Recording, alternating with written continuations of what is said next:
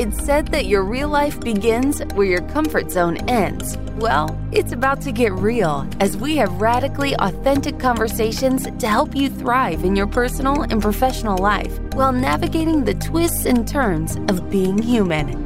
Buckle up, because This Might Get Uncomfortable starts right now with Whitney Lauritsen.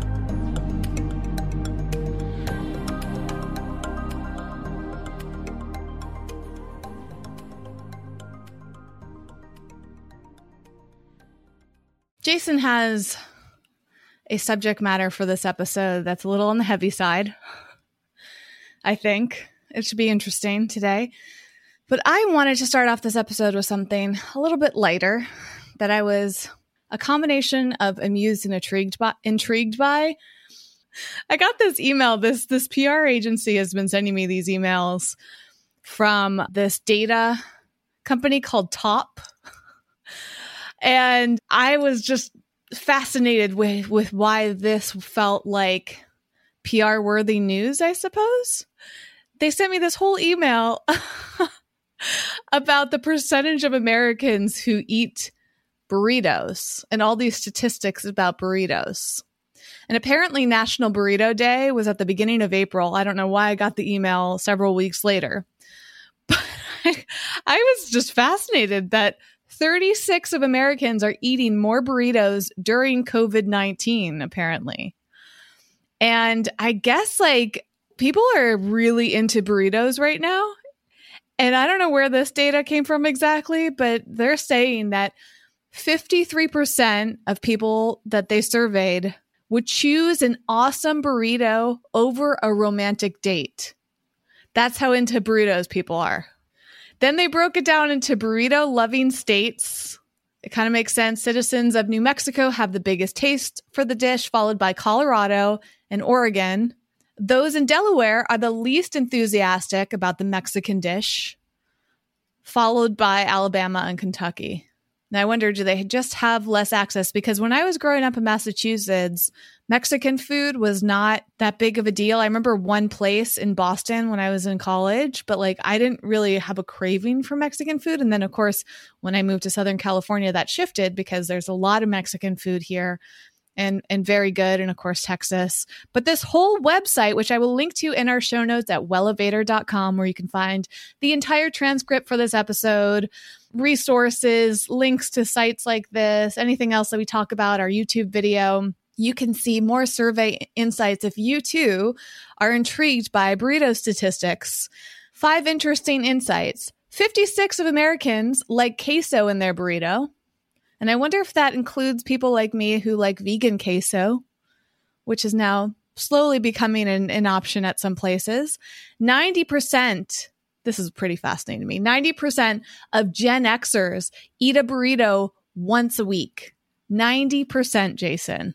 56 of Americans say a burrito has saved them from a brutal hangover.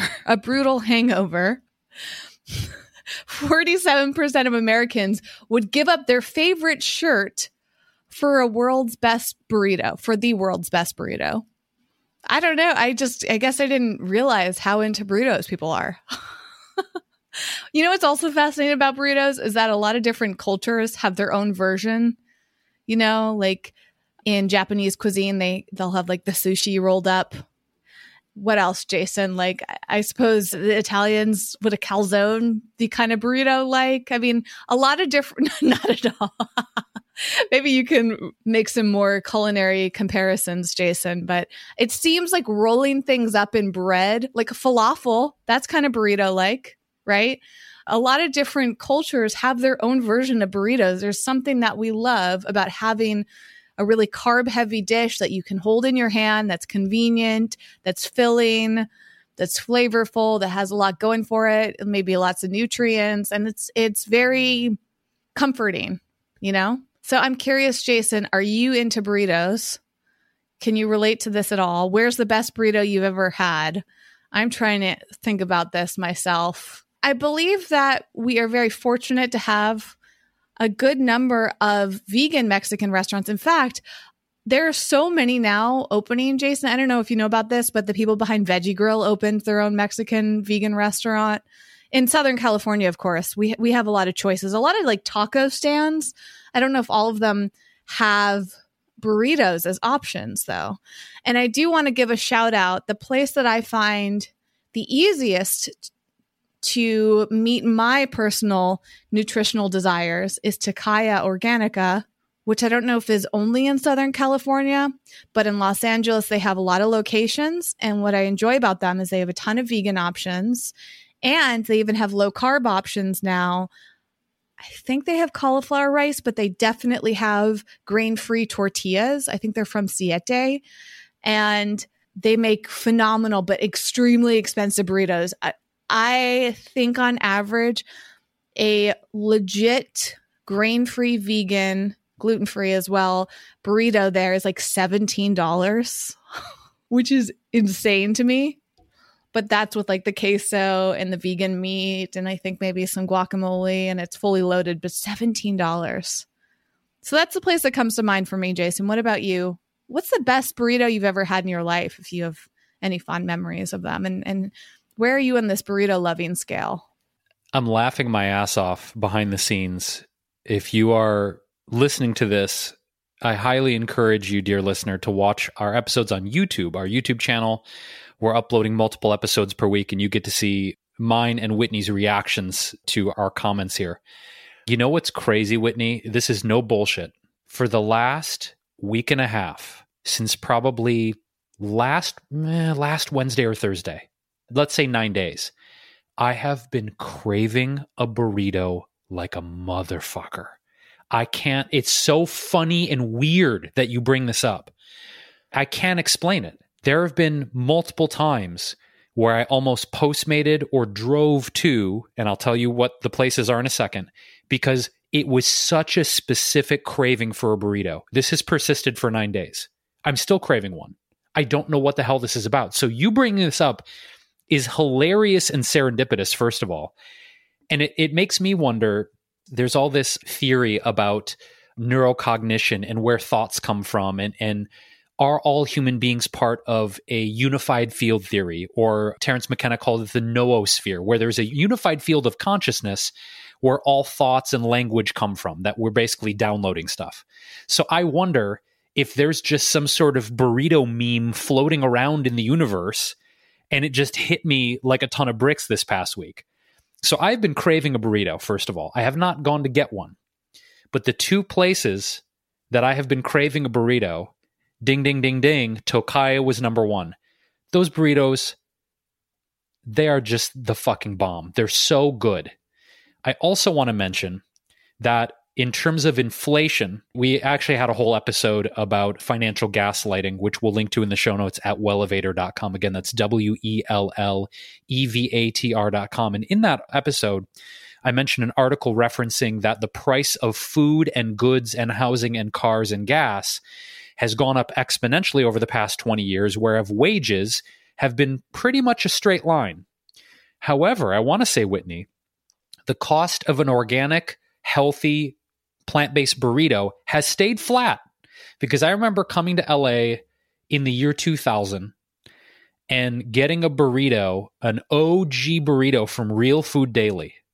And back then, a loaded burrito, mole, cashew cheese, the whole shot was about $17, $18. So I just want to go on record saying that, first of all, that's not cheap for a burrito. In no world or any universe is that cheap for a burrito. I just want to go on record saying that. That's not an accessible price for a burrito. However, for the echelon of burrito you're describing, it stayed pretty flat and it has not been prone to inflation. I just want to go on record and say that's pretty cool. This just triggered a memory for me. I actually used to be really into burritos, and similar to another episode we did recently talking about Demi Lovato and this ice cream shop, The Big Chill, across the street from The Big Chill in Los Angeles is what is the name of that place? A chain restaurant. I might have to look it up. And I think it's the same one that I am remembering. But I know that I used to go there a lot. Paquito Mas. Yes. Okay. Paquito Mas is this restaurant I became obsessed with when I moved to Los Angeles. I was in my last semester of college when I moved here. And there was one down the street, might have been the original Paquito Mas. Oh my gosh. If I was no longer gluten-free, I'd be so excited. I haven't looked at their menu in a long time. Maybe they have some gluten-free options. They probably have bowls, I imagine. But I used to go there and get their burritos.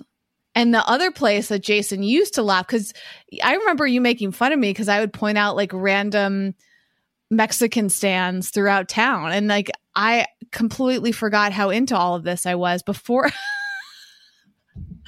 I love the laugh. I love seeing you laugh, Jason. Oh my gosh, it's really funny.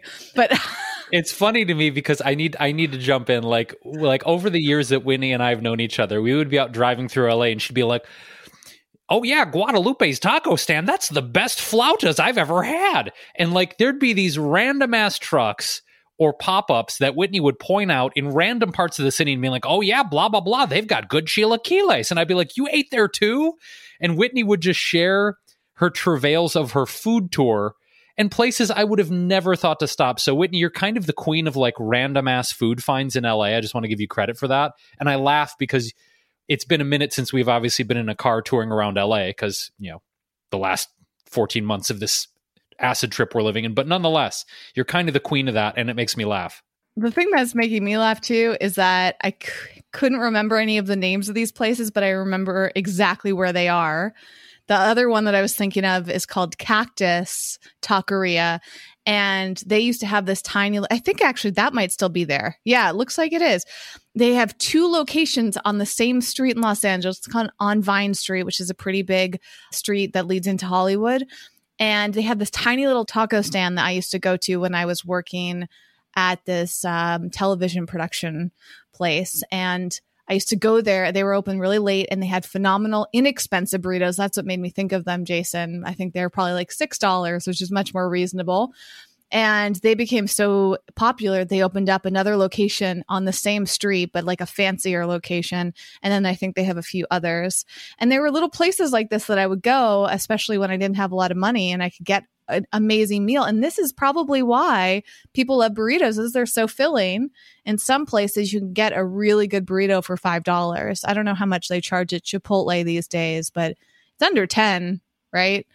And Chipotle actually now has cauliflower rice. I've been thinking about going just to try it. I'm curious. And I think it's really neat that they're offering these things, even though some people get very offended by the term cauliflower rice because they're like, it's not rice. But I am a big fan of inclusive words. It's the same way that people get upset when they call it vegan chicken. They're like, it's not chicken. How dare you call it chicken? And it's like, well, the reason it's called vegan chicken is because they're trying to be inclusive of people that are making different dietary choices. And most of us know the texture and the taste of chicken, even if we're vegetarian or vegan. And so it's like, oh, I know what that's going to be like. And cauliflower rice does not really taste or have the same texture as rice, I will say, but it mimics the experience pretty well. And that's why I'm grateful for it. I just want to say that if you are a human being who is writing petitions and rallying on social media against the use of the word milk, rice, chicken, cheese, meat, beef, etc., and trying to prevent plant-based products from using those words, you may want to consider how you're focusing your energy in the world, if that's your cause, okay? Just saying, you may want to reconsider. Maybe you need something better to do with your life. I don't know. I wanted to give a shout out, Whitney, though, to two small independent businesses in LA. For any Angelinos or anyone who may travel to LA in the future, two small businesses with incredible burritos, right? Since we're riffing on this. One is a place called Jewel. It is in Hoover Hollow, which is a tiny little section adjacent to Silver Lake. The two owners, Jasmine and Sharky, amazing. It's an LGBTQ run business. Their food is incredible. Incredible pizzas, incredible flatbreads, their macro food, their burgers, their breakfast burrito in particular, sublime. Incredible. So shout out to Jewel, Jasmine, and Sharky. We love you. The other place, co-owned by our dear friend Brittany, of whom I rescued Bella and Julius from her former animal rescue, Little Love Rescue, co-owns Sugar Taco, which has a location in Hollywood on Melrose and now one in Sherman Oaks on Ventura Boulevard. Amazing burritos. Fully vegan, delicious, and not as expensive as $17.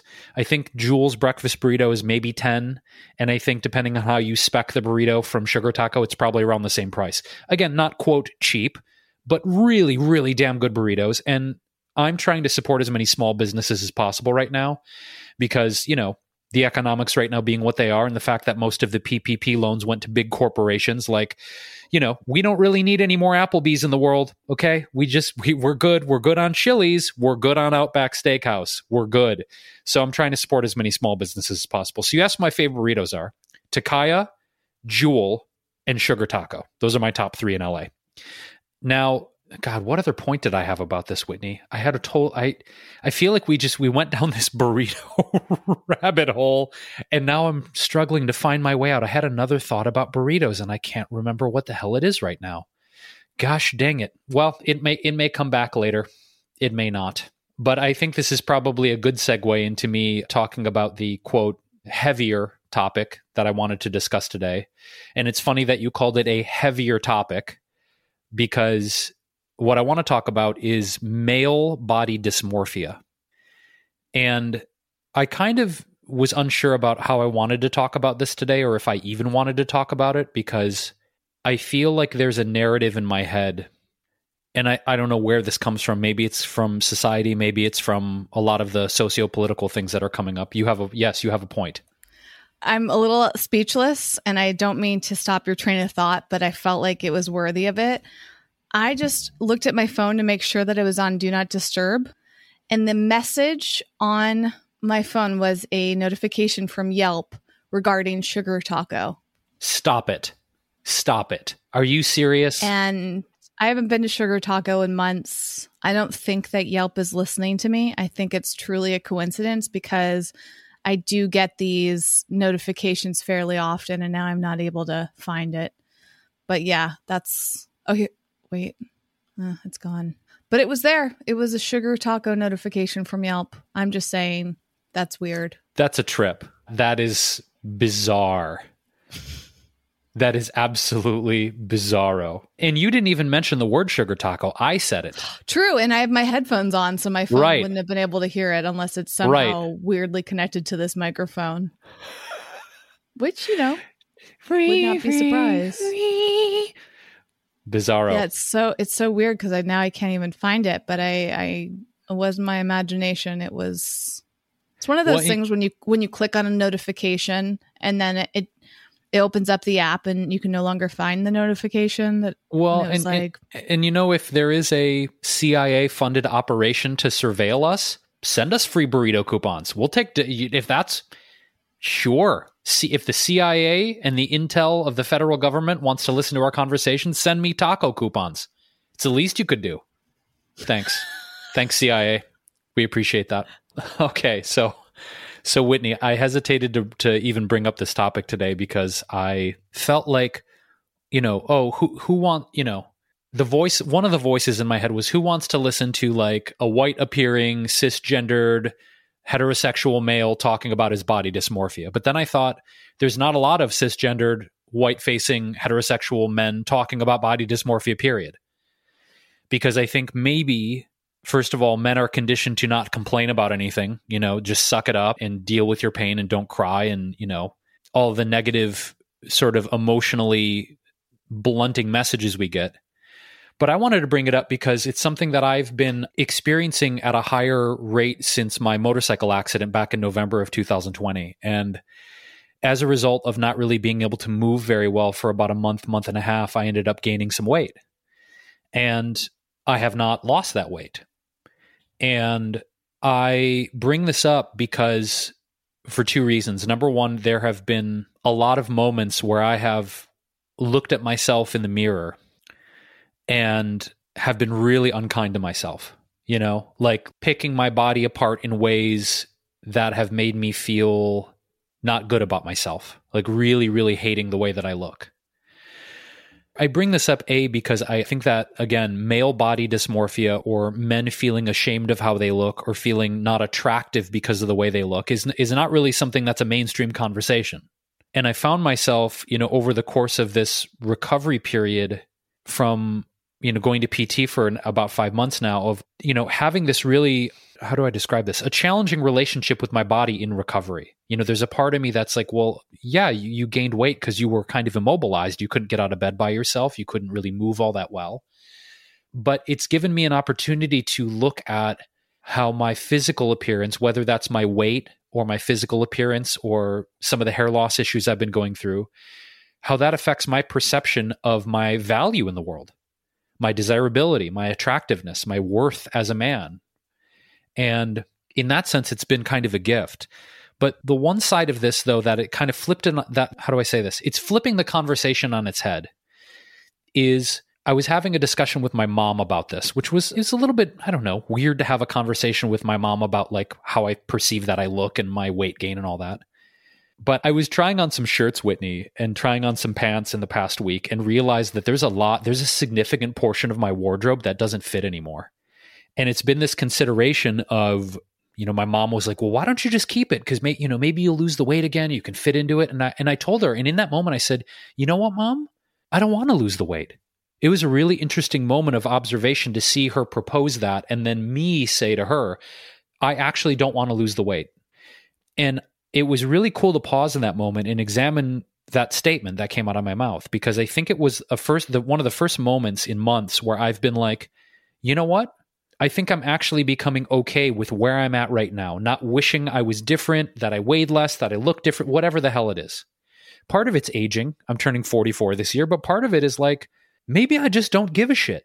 Maybe I'm starting to get to a point where I'm like, I'm sick of beating myself up for some bizarre standard from Men's Health magazine and, having a six-pack and being ripped and, all this bullshit. I mean, men and women are subjected to equal amounts, I think, in certain cases of dysmorphic messaging of you're not attractive, you're not worthy of love if you don't look this way. But you know what, Whitney? I'm saying all this because this might sound bizarre. After the podcast, I'm going to spend part of the afternoon going through my entire wardrobe, like the whole thing. And you know what I'm kind of looking forward to, Whitney, is getting rid of a shit ton of clothes because they don't fit and I don't care about them fitting. And I don't want to, lose the 15 pounds and fit back into I just want to be where I'm at. And so there's I say all this because I want to bring a more awareness to, as a man, how much I've beaten myself up and been unkind to myself over how I look or how much I weigh, etc. B, that this opportunity of having this accident has given me a chance to take a deeper look at that inside of myself. But 3, it was just cool that in this conversation with my mom about the weight I've gained to be like, yeah, if I have to get rid of literally all my jeans, I kind of don't care. And I'm also kind of excited about it. So I bring this up because I was, strangely nervous to talk about it. Maybe because I perceived people would be like, oh, Jason complaining about something that doesn't matter. Wow, he gained 15 pounds. Who cares? But it's more of like the spiritual side of this for me, where I've had to look at how unkind I can be to myself. And I'm getting to a point of acceptance where I'm like, I'm actually okay with the weight I'm at and how I look. And fuck it. I'm going to go through my entire wardrobe and probably get rid of a shit ton of clothes today. And I'm super stoked about it. I think it's an incredibly important thing to hear from someone who identifies as male about this subject matter, because to your point, I don't think enough do. It's very common to hear women talk about this, but it makes me also wonder how much the media is involved with this and all of the cultural impacts, because I'm sure many men, if not most men, can relate to what you're talking about, Jason, but they might not feel like they can publicly discuss this. To your point, it might seem like a superficial thing, but it's something that I, as a person who identifies as a woman, that's part of my daily experience. It seems incredibly common. I don't know the statistics right offhand, but I believe that the majority of people that identify as women are in that same mindset. I wonder if somebody who was not born a woman, but identifies as a woman, or I should say, how do I put this? Transgender, perhaps, is the better way to describe that to my knowledge. That's something I'm still stumbling through is discussing gender and pronouns and all of that. But someone that is, again, identifying as a woman has some person who are people that are going through that transition. Maybe they don't experience quite to the extent because they feel so grateful to be able to present as a woman that maybe it's not as big of a deal. But at the same time, once you look like a woman, even if you didn't originally to society standards, there's still a lot of pressure. So maybe it's even worse. Maybe people that are transgender like really struggle with their appearance because they want to fit into a lot of these norms. And I just finished reading a book called Beyond Beautiful that really dives into this. One book that I also really love is called Beauty Sick. They're both my favorite resources so far on the subject matter because they get into the statistical and psychological experiences that people have and really frame it in some unique ways. And they're both targeted towards women, but Beyond Beautiful touches upon very briefly, like I think only a few paragraphs in that book talk about the experience that men or people that identify as men go through. And that makes me wonder, like, why isn't that represented more? And maybe it is. Maybe there are more books on this subject matter that I haven't come across yet or people talking about it. Because certainly most men I know, most men I've dated have struggled with their body image.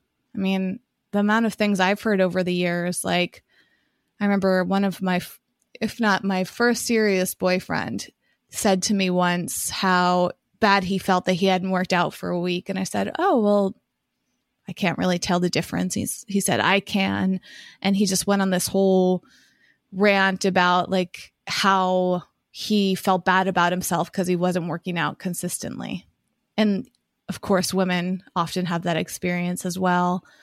And I've seen men that I've dated go through ups and downs with their weight and times where they feel good about it. And it's interesting because it doesn't feel like culturally they have quite as much pressure, but maybe that's just from my perspective because I'm so focused on all the pressure that women tend to receive on this. And when I read that book, Beauty Sick, Jason, it really had me reflecting on how much energy any gender is putting on themselves for their appearance and how many of us believe that our worth is tied into our appearance. In fact, there were some really great quotes from the part of the book that I was reading the other night and how often we feel like our power is in our appearance. And this is also true, like you were bringing up age, Jason, and age is a big challenge too. I mean, granted, statistically, men tend to struggle less with becoming older in terms of the appearance of getting older. In our culture, at least, older men are often seen as handsome. We have terms like daddy and we have, the silver fox, and we have a lot of positive phrases, terminology around older men. But then again, maybe that's for older men that look a certain way. Is that true about all older men? I'm not sure. But I think this issue of power is a big point of this and how many of us are really afraid that if we, quote, let ourselves go, then we'll lose our power. People will like us less. We'll become less influential. We'll become less important. And that's really disturbing to me because another term that I've seen thrown around a lot recently, especially by Gen X, is my appearance is the least interesting part about me. And I think Gen X is really waking up to this and many of them are fighting for it, but I don't know, statistically, maybe that's not true because it also seems like Gen X is so concerned with their appearance and being influencers and all that, You mean Gen Z? Sorry, yes, Gen Z. So I would say, because Gen X is millennial too, right? Or no, wait, I'm sorry. I'm totally getting them confused. I do this all the time. Millennials are Gen Y. You're a Gen X, yes, Jason? Correct. Okay, got it. Thank you. Okay, Gen Z are typically the people that I'm seeing talk a lot about their appearance being less important. They're really big advocates for body positivity. I see this with the younger millennial or millennials in general. I certainly am very passionate about this too. And I think that there's a movement shifting, but it's going to take a lot of work and a lot of time because it's so deeply embedded in us.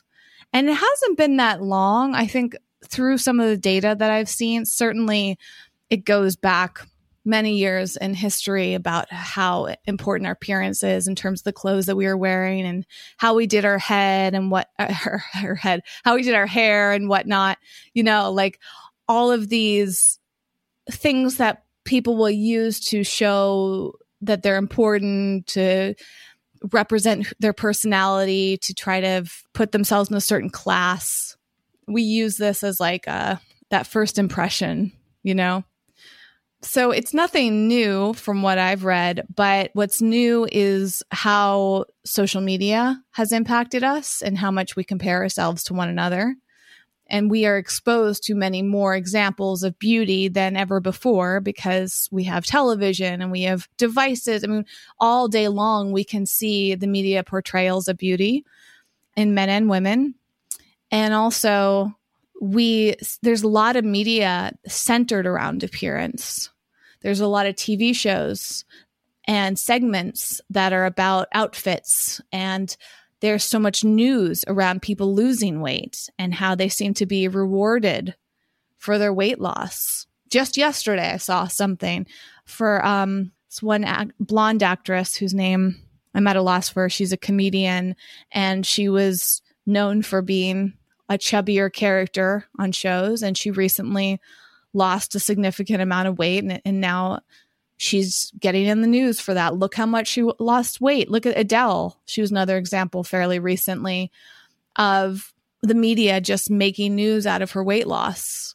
And I remember specifically with Adele, people were saying like, weight loss is not news. This woman is an incredibly talented singer. Why is she in the news for how much weight she lost? And imagine the pressure that she may feel right now.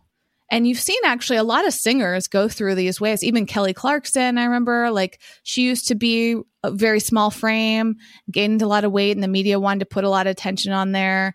A lot of women in the media, their weight changes over time. And I'm sure the same is true with men, but I notice it a lot more with women. And I think the media emphasizes it so much with women, Jason.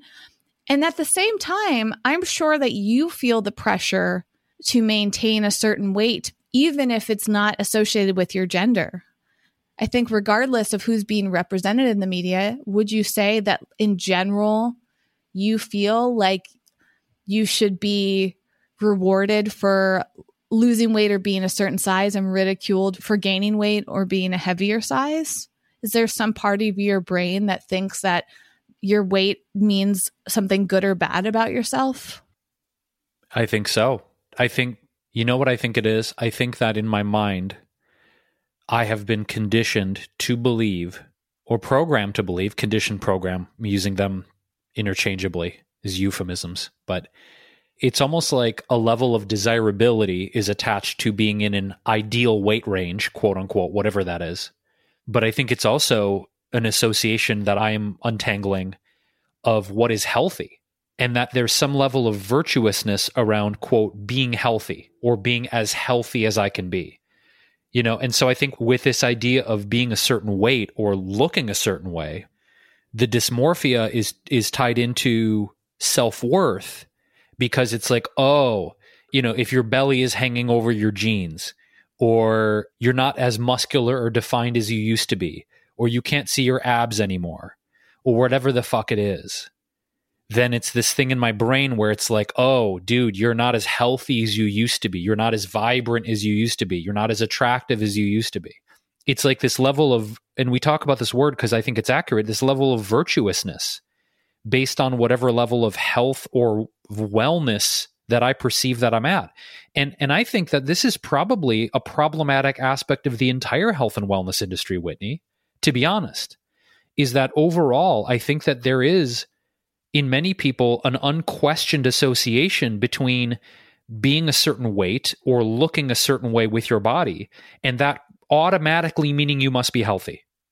That if you're overweight or you're obese or you don't have the body type that is being celebrated by the mainstream media, then you must automatically not be a healthy person. It's like an automatic assumption. So to answer your question, I think that I'm through this process of the weight gain I've experienced after my surgery and my recovery is like looking at these unconscious associations that I've made, and then using that as ammunition to beat myself up over, quote, not being healthy enough or not being as healthy as I used to be. And I'm really, I think it's dangerous. Like I'm realizing that association, that automatic assumption is a very dangerous thing.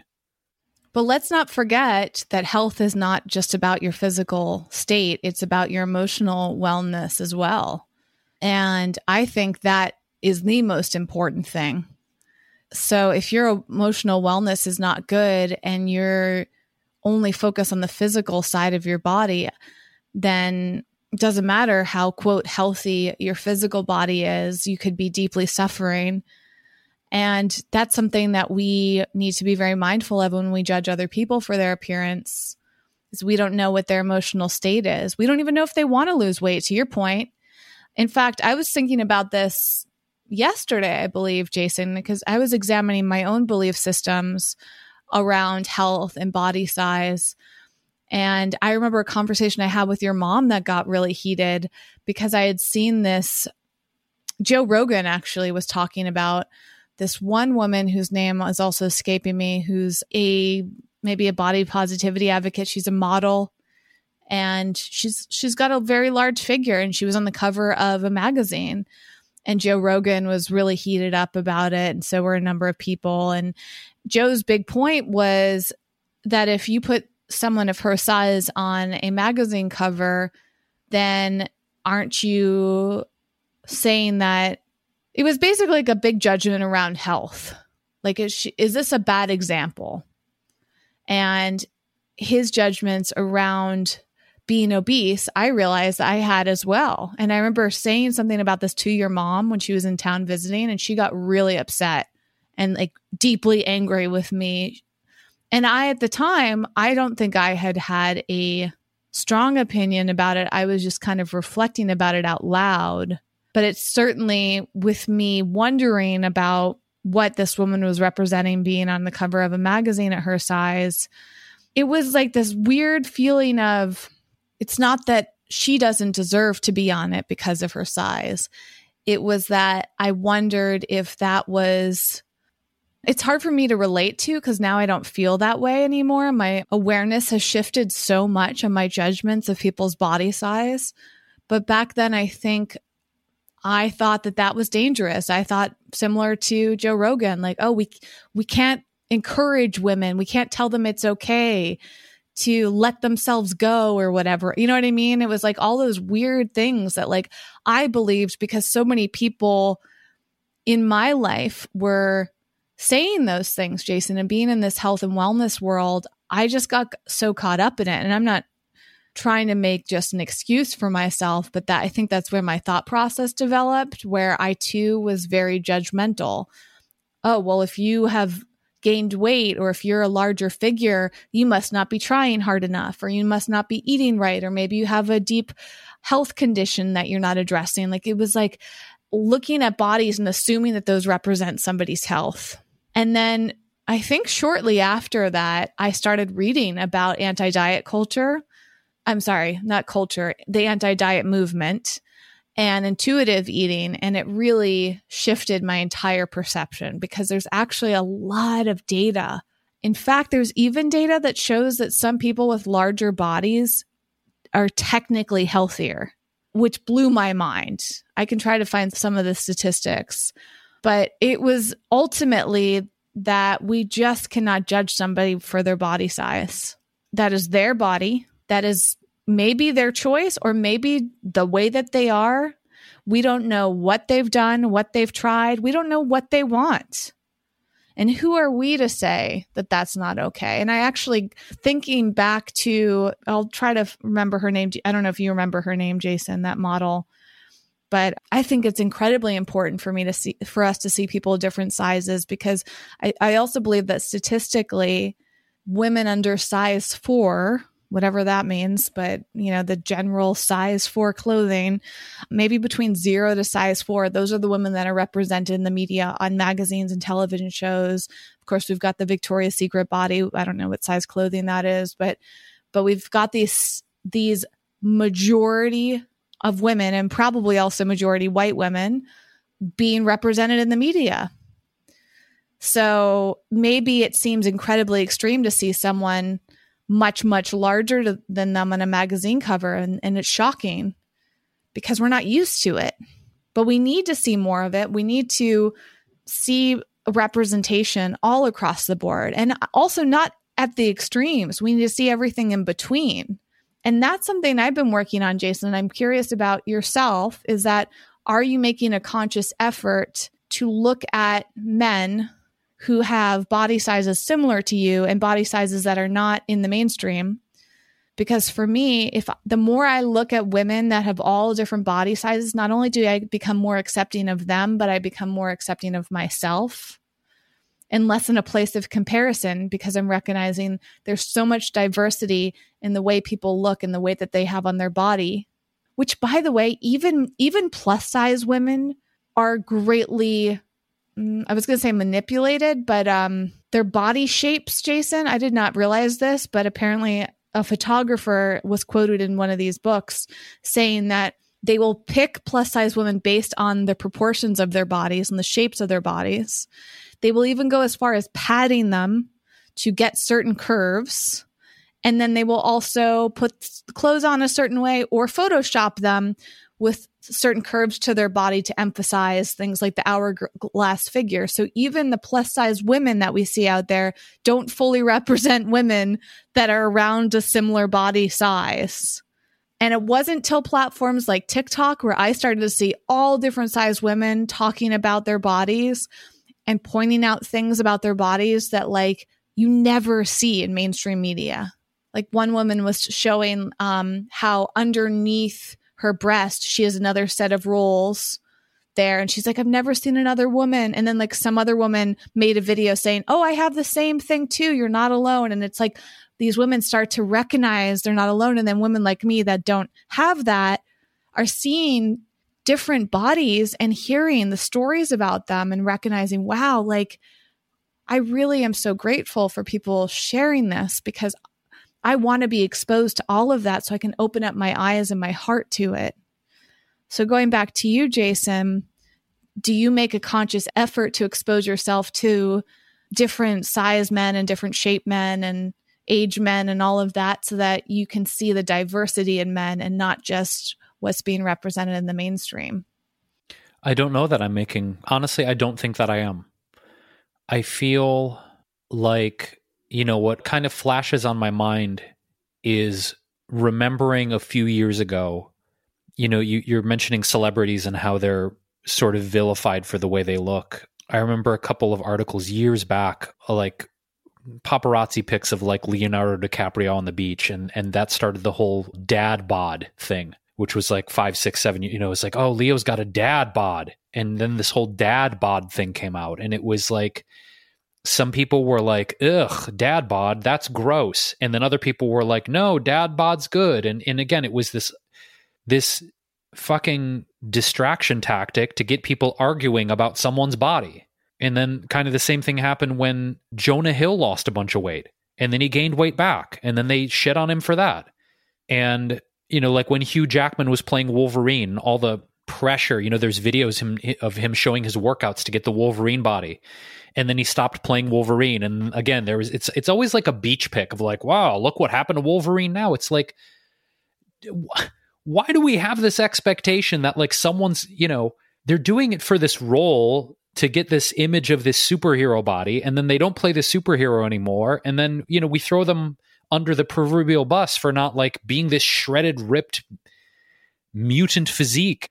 My point in saying that is I want to do a better job of exposing myself to a variety of different physiques and ages and a healthier perception of this, because I realize how much, based on how much I beat myself up, that I have been manipulated into believing this way of looking, this way of eating, this way of living means attractiveness, vibrance, health, and value in society. And it's so deep and it's so manipulative and it's so toxic for anyone who identifies as a man or woman. I think by and large, women are subjugated to a more sinister and deep way than men are, I believe. But men are subjugated. We're all subjugated is my point. We're all subject to capitalist, corporate, media pressure of buy this thing, live this way, eat this way, wear these clothes, have this figure, get the hair plugs, get the breast implants. There's so many permutations of this, but it's also toxic because at the core, it's you're not enough the way you are, and you need to be different to be more sexually attractive, to be more valuable to society, to attract a mate, to have kids. And what does that come down to? Our desire for love and acceptance, really. Because, oh God, if I don't look this way, if my body doesn't look this way, and I'm not muscular enough, and my booty's not big enough, and I don't have the right clothes and the right car, et cetera, et cetera, et cetera, I won't be desired, I won't be loved, I won't be accepted, and then I'll be alone and I'll feel like a piece of shit. I mean, it's really preying on our most primal fears, which I think is aloneness and lack of love. I mean, that's a deep primal fear for most human beings. I'm going to end up alone and no one's going to love me. That motivates a lot of our behavior and purchasing decisions in life, if you really think about it. The primal fear of ending up alone and not being lovable. Holy shit, does that drive so much behavior? So then the question is, if we do the really hard work of authentically learning how to love and accept ourselves more, maybe we'll stop chasing this stupid shit. Because it really is stupid shit. I'm just going to say it. It's stupid shit. At the end of the day, you're making money for someone else. You're driving yourself insane trying to achieve some standard because you think it will make you feel better. But why will it make you feel better? I think that's the thing. When I lose this weight, when I get muscular, when I get this body, when I look this, I'll feel better. Why will you feel better? That's the question. Why? Why do you feel better about yourself when you look that way? It's a really important question to ask. Is it that you finally attained the standard that society and media has placed for you, and so you feel good because you've won the gold medal? Is it that in your mind men are quote supposed to be this superhero, Herculean Greek god with rippling muscles? You're virile and you're sexual and you're primal, and at the same time you'll fuck everything that moves and you'll be able to protect everything. And for women, you'll be desirable and you'll be able to be this goddess of eros and sexuality. I mean, these tropes are not new. I mean, if you really go back in history, these standards we're talking about, Whitney, these are not relegated to modern society. These standards and these appearances go back a long, long, long time. Absolutely. And that's why it's really helpful to read about these and have these conversations, because the more I learn about it, the easier it is for me logically, but then I have a lot of work to do emotionally. So this isn't like a snap your fingers type of thing, and very few things are. In one of the books that I read on the subject matter called Body Kindness, which is the third book I'll recommend, and I'm going to link to all of these in two places. One is in our show notes at wellevator.com. So every episode, we have the transcript, the show notes, the resources linked, so you can easily find anything we reference. But we also have a little shop, a bookshop on Bookshop is the name of the site. I think it's bookshop.org. Yes. If you go there, it's on the sidebar of our website. It's also linked in the show notes. We have a list of all the books that we recommend. So if you just want to look at books, go there. And what's really cool about Bookshops is it supports independent bookshops. And that's why we switched over to recommending books there instead of Amazon. So the third book is called Body Kindness. And there's a lot of great information in there, but one, to piggyback on what you just said, Jason, is you can ask yourself a universal body kindness question, which is this helping to create a better life for myself? And if the answer is yes, then maybe go a little level deeper. What exactly is it doing? Does it even matter? And it depends on why you're asking your questions. Are you asking like, should I eat this food? Like food can be a very emotional, challenging thing, but is the thought process that you're thinking about your body, for example, helping you create a better life for yourself? or is it leading to you feeling worse about yourself? And that's why I come back to the emotional health side of this, is all of these thoughts that we have about our bodies and other people's bodies are not necessarily a positive thing. They're leading to a lot of toxic energy. They're leading to depression, the comparison trap, anxiety, shame, guilt, all these really low vibration emotions. And another thing that I read in the book, Beyond Beautiful, which is so fantastic, I recommend every gender reads that book because it's just so informational. It's so good to know what women are going through as well. But I think most of it applies to men, is that if you can just make a practice of looking in the mirror and identifying one thing you like about yourself, one thing you love about yourself. We have a tendency and a habit of looking at the mirror or a photo of ourselves and quickly going to what we perceive as our flaws. And that's okay, because that's a big habit to overcome. So either instead of or in addition to that, then look at it, your body, and try to find something that you really love. So it could be your eyes, it could be your hair, it could be your nose, it could be whatever. One little freckle on your body, it's just something that you love. And if you have trouble finding it, make it your mission to find it. Because if you're having trouble, that's a big indication of where you're at with your body. And it is going to take some work. Another thing you can do is ask somebody who loves you, like truly loves you. Hopefully you have at least one of those people in your life. If not, Jason and I can be those people. Send us a picture of yourself and guarantee we will immediately find something about you that we think is absolutely radiant and something that we are drawn to. Because this is what happens. Most of us as human beings can identify one of those things in another human being. And sometimes we need someone on the outside to point those things out if we're not used to thinking that about ourselves. So Jason, you can try that. I'm going to start trying that as well. And just soaking in, because another thing that these books touch upon is how when we feel bad about our bodies, it can literally ruin our day. It could bring us down. We can see a bad picture of ourselves. We can look in the mirror. We can step on the scale and for the whole day feel awful about ourselves. And that's such a sad thing, in my opinion, because as is so well articulated in the book Beauty Sick, we have so many things that are more important than our bodies. Our minds are so valuable. Each of us has some incredible element to ourselves at our core that is so much more important than how we look. And if we spend all day being concerned about how we look, it is a bit of a waste. And I also remembered the name of the model I wanted to mention. It's Tess Holliday. And what's interesting is that looking at those magazine covers, I think the big one that was controversial was Cosmopolitan, but she's also been on a Self magazine, and it looks like a bunch. She's been in a ton. Glamour, is it? I'm not sure, but I think she's been in at least 2 magazine covers. And I look at her now and think she's absolutely beautiful. And in the past, I looked at her and saw someone that was heavy, but now I look at her and I think, what a radiant human being. So sometimes we need to work on our shifts, and that's something else you can do. When you look at someone else, if you feel judgmental, try to just find something about them, hopefully even their personality, but appearance-wise, you can also practice this. Identifying something in another person that you think is beautiful will help you move past the negative judgments that you can have about them. Oh, actually, this is a great time to bring up Zac Efron, Jason. I would love to hear, maybe you can summarize what I sent you about Zac Efron, which was in the news yesterday for us. We're recording on April 24th. So on April 23rd, there's a lot of news going around about Zac Efron.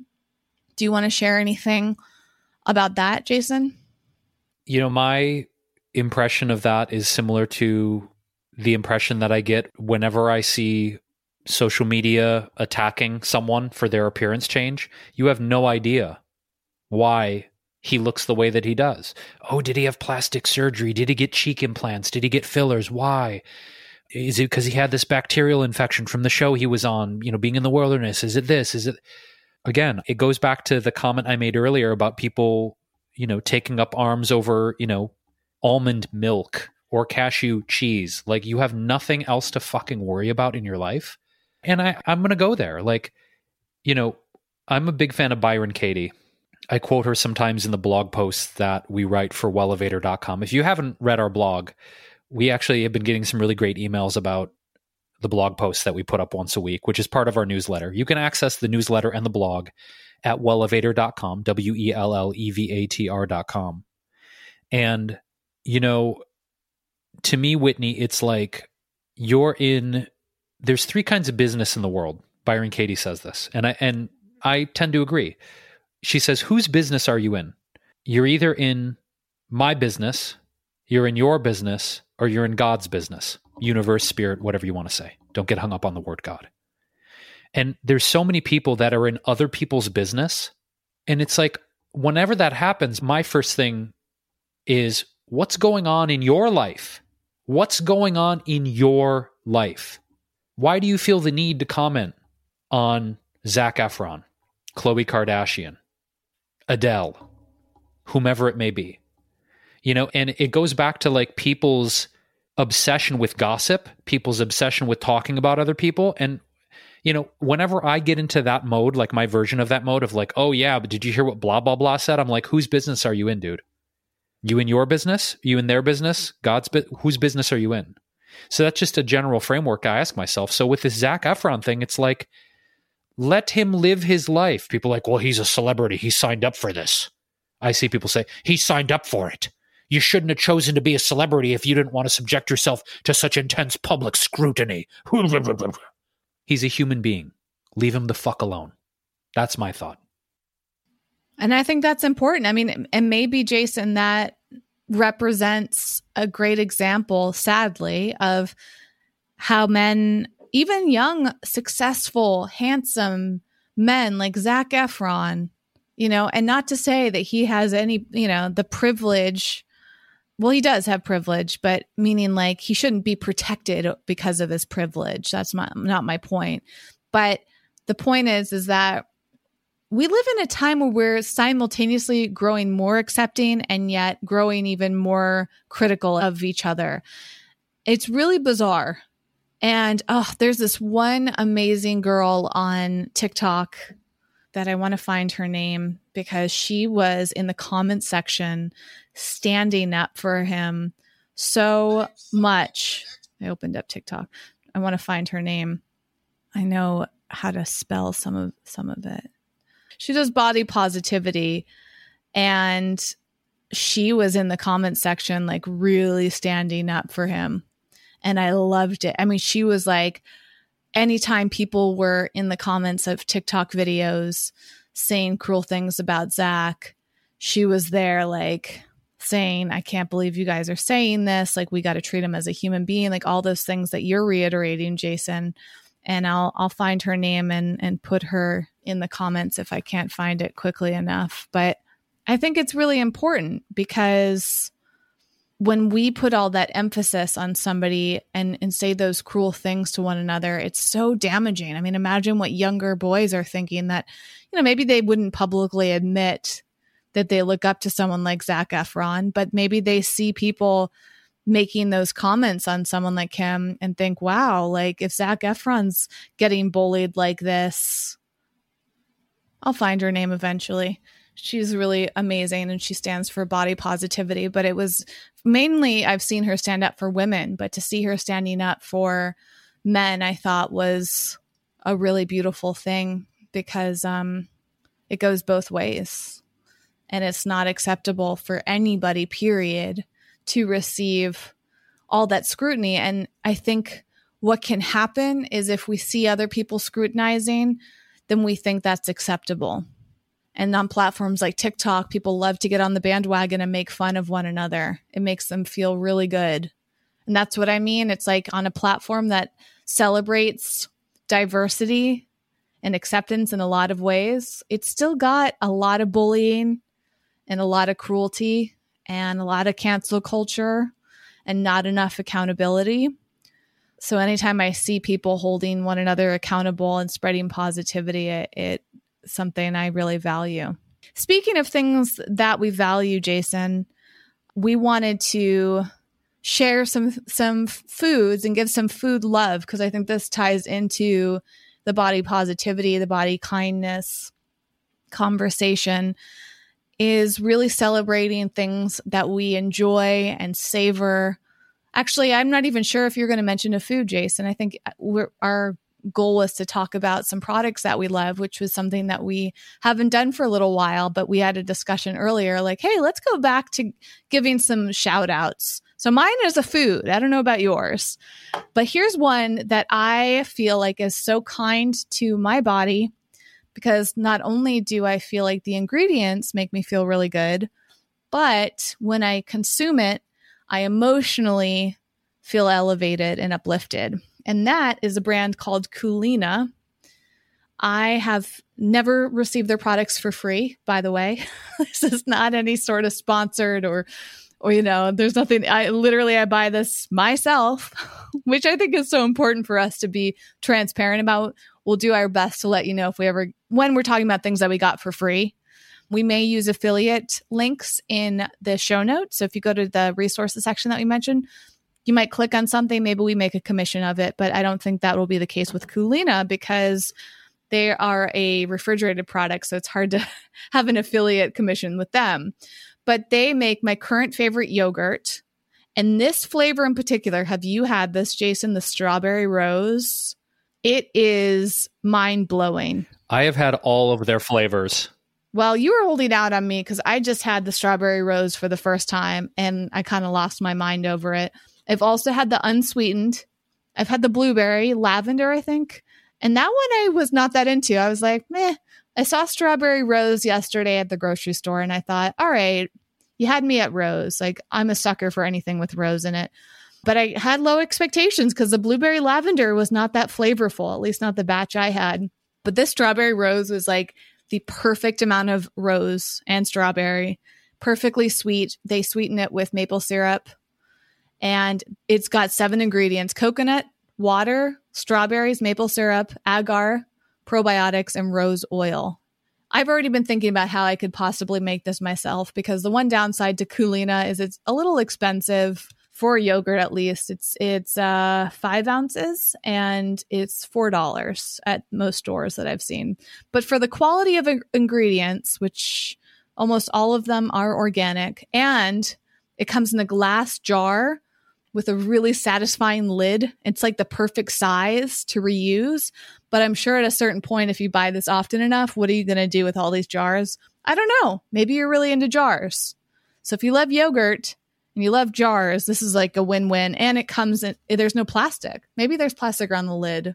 But if you're watching on YouTube, I'm holding up like the packaging is completely removable. So you don't have like a sticker on the jar, which is another big plus, right? That's like the bane of your existence. If you collect jars and you always have to remove the stickers, not the case with Culina. You just remove this little piece of paper. And I was going to show the jar, but we've been recording for an hour. And so it would have just been sitting here tempting me the entire podcast. Instead, it's in my fridge where I'm slow eating it and savoring every bite as slowly as possible. Culina also has a line of kefirs and like a vegan coconut kefir, and they're okay. I was actually a little disappointed mainly because of the size. I think they're like $5 maybe, $5 or $6 even. And the jar is so small. If you're looking on YouTube, it's like this tiny jar. I was expecting like a big jar of it. Not the case. I had the salted caramel espresso flavor. Listen, it's great, but wasn't worth the price and wasn't as exciting as this particular yogurt. The strawberry rose is my new go-to, my little yogurt splurge. Jason, what do you got for us today as a favorite product? Well, before I introduce my product, I want to propose an idea. What if we did a podcast mukbang? It would also be on YouTube. But if people didn't want to watch YouTube or were driving, they could listen to us taste test and wax poetic about our favorite new foods. I'm going to propose that an episode upcoming. If you, dear listener or dear YouTube watcher, subscriber, want us to do a live mukbang, which is essentially a taste test conversation where Whitney and I are kicking it as if we would be trying new products and tasting and talking about them, let us know. I think it could be fun and different.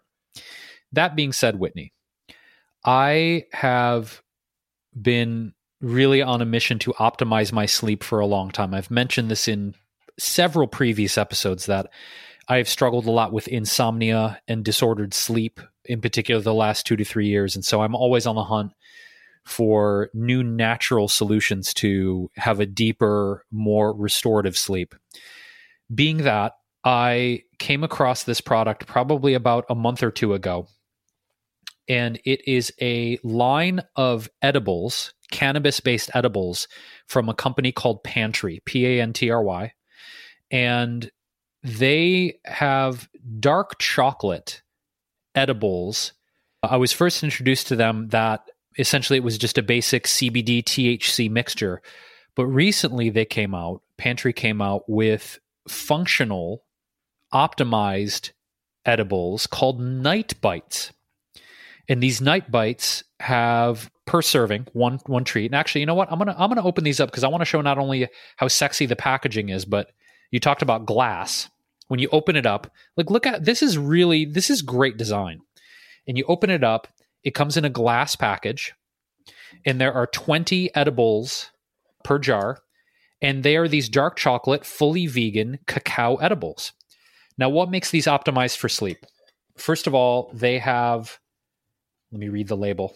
It's 5 milligrams of THC, 5 milligrams of CBN, which is supposed to relax you, and 2 milligrams of CBD per piece.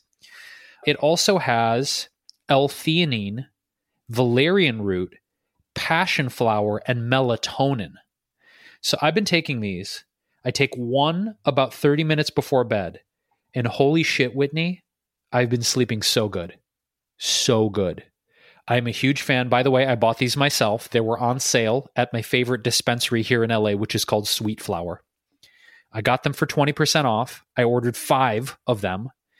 And then they missed the delivery to my house, and they gave me 15% on top of that. So I saved 35%. So if you're in LA or you're in Southern California, you want to get some functional cannabis, hemp-based vegan edibles, they always have deals on Pantry. I love this brand. It's working so well for me. I take them every single night now. We will link to them in the show notes. I can't say enough. They taste great too. And the ingredient list, since we're all about ingredient lists, I mentioned a few of the things, but this is the full ingredient list. Passion fruit flower, cocoa butter, cacao powder, coconut sugar, L-theanine, valerian root, passion flower extract, sunflower lecithin, melatonin, CBN, CBD, THC. So it's gluten-free, it's soy-free, and it's fully vegan. So good. So props to Pantry. I love you guys, and you are saving my ass every single night. Well, I just added that to the list. My sister is hoping to come out to visit. And one of the things we have on our list is to go around and check out all the dispensaries in town. It's funny. I'm not a super cannabis enthusiast, but I do very appreciate CBD and occasionally an edible, a nice treat. I'm very grateful that we have the law on our side, at least here in California and in Massachusetts, where I'm from and my parents live. So it's very easy for me to indulge when I would like to. And that looks incredible. I just sent the link to my sister, Jason, and said, well, when you come out here, and I read a little bit more about how it's made by award-winning chefs. I don't know if you saw like Thomas, the guy that made them, it was in the ranks. I don't know if they worked together. Hold on, let me see here. It says he worked alongside some of the culinary world's best Michelin-starred chefs, including Thomas Keller, whose chocolate we also really love. So if you go to their website, you can read a lot about them. They said that wellness is our main concern. Our top quality, healthy, low sugar, premium cannabis goods have been designed by world-renowned chefs made only from the best ingredients. So I can see why you recommend them, Jason. I want to thank you so much for opening up this conversation, being willing to laugh about burritos and then talk seriously about your body. And I think it's such an important subject matter for us to explore personally and for the listeners as well, to really reflect more on your judgments around your body and other people, and know that people might be struggling a lot more than you realize. A lot of people are uncomfortable. So even you bringing up, Jason, that you felt vulnerable talking about this as if it wouldn't matter or people wouldn't care or it seems superficial or insignificant. maybe a lot of other people feel the same way, and that's why they don't share their struggles. So we want to let each of you know that this is a safe place. If you ever want to share your struggles with us publicly or privately, you can reach us easily. On our website, all of our contact information is there. And again, that domain name is wellevator.com, WELLEVATR.com. You'll find our email address. You'll find a public comment section for each of our episodes, just like a blog post. There are also links to our social media where you can comment on posts. You can send us a direct message. That's where most people communicate with us.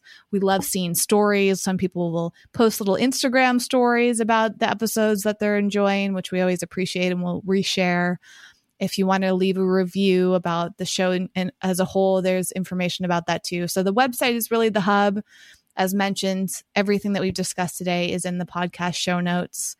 And we look forward to having another episode for you soon. We have them every Monday, Wednesday, and Friday. Friday are our guest episodes. We try to bring on a diverse group of voices to represent all different types of people. That's a huge mission of ours now. And we've actually had episodes about body positivity. And I would love to talk with just people of all ages, Jason, and all different body types too, not just like sizes. But one thing I've been reflecting about is things like ableism and how sometimes we're not aware of how fortunate we are to be able to use our limbs where some people don't have limbs, like some people don't have legs or arms, or some people have had accidents, and just having more guests that are going through different things with their bodies beyond their weight and their different elements of health, I think is really important. So I'm saying that out loud. We've had a few guests like that. So you can check out all of our guests. There's actually a page on our site that just shows our guests if that's something of interest to you, and you can search through them. And if you ever have suggestions for topics or guests, we'd love to hear that as well. Thank you so much for listening. We will be back with another episode in just a few days. And until then, we wish you all the very best with your health and wherever you're at today. Bye.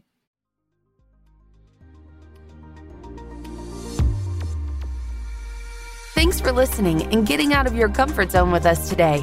For show notes and more high-performance resources to help you thrive, go to wellevator.com. That's WELLEVATR.com.